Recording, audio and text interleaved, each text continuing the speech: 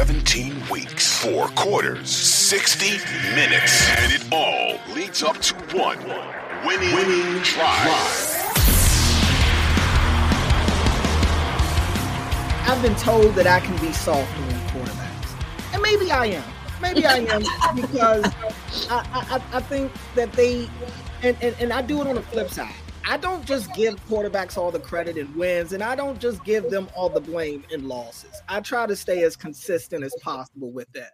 I will say this: you're right. I mean, he definitely isn't the most skilled quarterback in the NFL. And there's nothing wrong with saying that. It's not. I also don't. I also think that while he is Mr. Irrelevant, is a lot of teams that regret passing over him. I think he's still a top 12 quarterback in the NFL right now. I would take him to be a starter on my football team today. Well, he's a starter regardless, right? In a very small group of people, because there's only 32 starting quarterbacks. Right. So that says a lot about him as is that he's been able to keep that job for as long as he's had.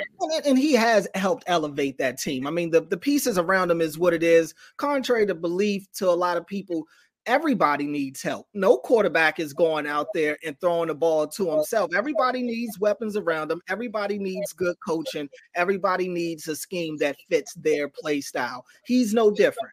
I think for him, he's going to get the brunt of the blame because it's the Super Bowl, it's the big stage. He's the quarterback. I understand.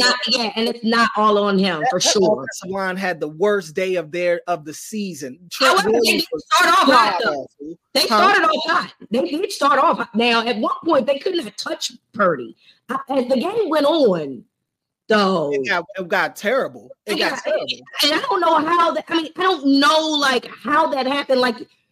For the first quarter and 3/4, I was like, okay. But then, I don't know, after that, it was like, well, did y'all know that y'all were playing football today? Well, What's going on? Spags turned the heat up. Yes, he did.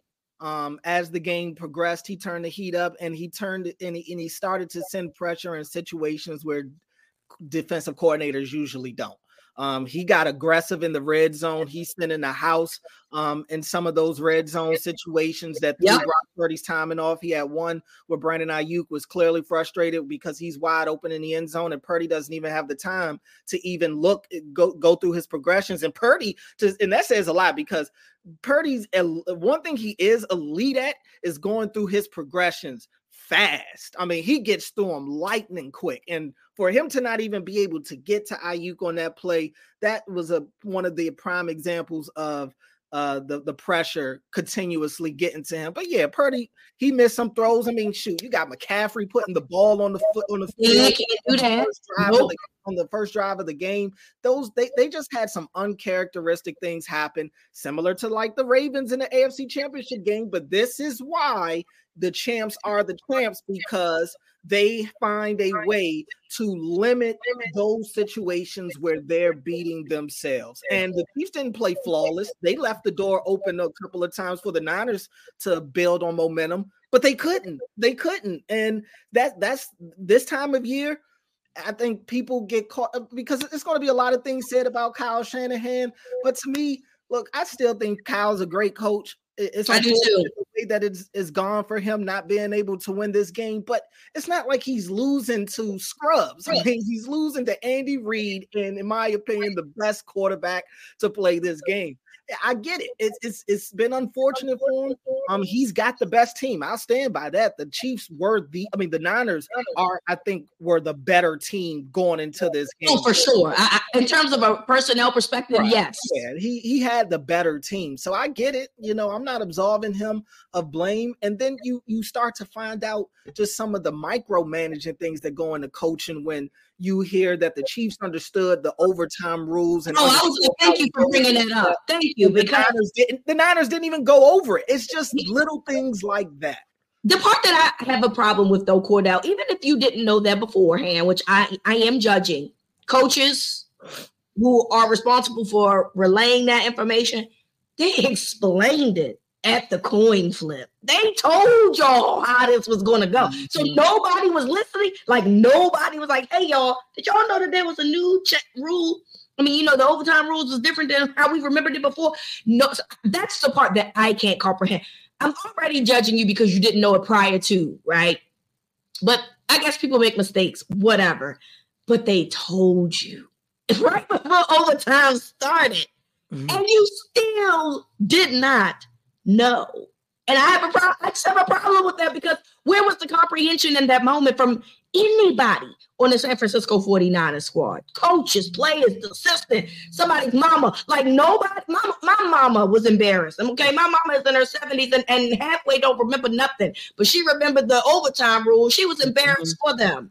They should be embarrassed. If my 70-plus-year-old mama can remember the overtime rules and y'all out there playing the football game and y'all did not. Yeah, I mean, that was bad. And then I didn't even mention the Dre Greenlaw injury. That's another one. That changed the game, I thought, quite a bit. I think the linebacker that took his place, I think Mahomes, he did everything. Everything that linebacker was in coverage for, he completed. Almost a perfect passer rating against that.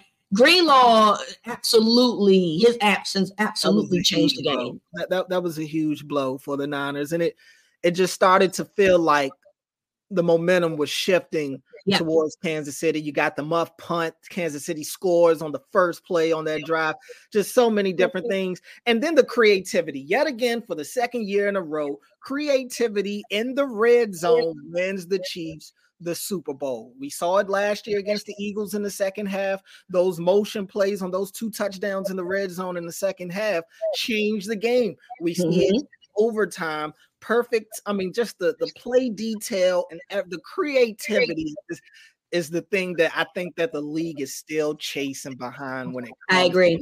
They have no limit to what they will do on the football field. And I think that there are teams out there that still play football in a box. Yeah. And you're going to do that? Cool. But you're limiting yourself and you're taking easy layup plays. That touchdown was the easiest play of the game. The easiest play of the game. I mean, I just love everything about the Chiefs organization right now. I'm not going to lie to you. From top to bottom, they got it. They do it the right way. They've done it a variety of different ways. And I just don't see them going away anytime soon. I completely agree with you. You know what? How do you stop the Chiefs? Not really sure.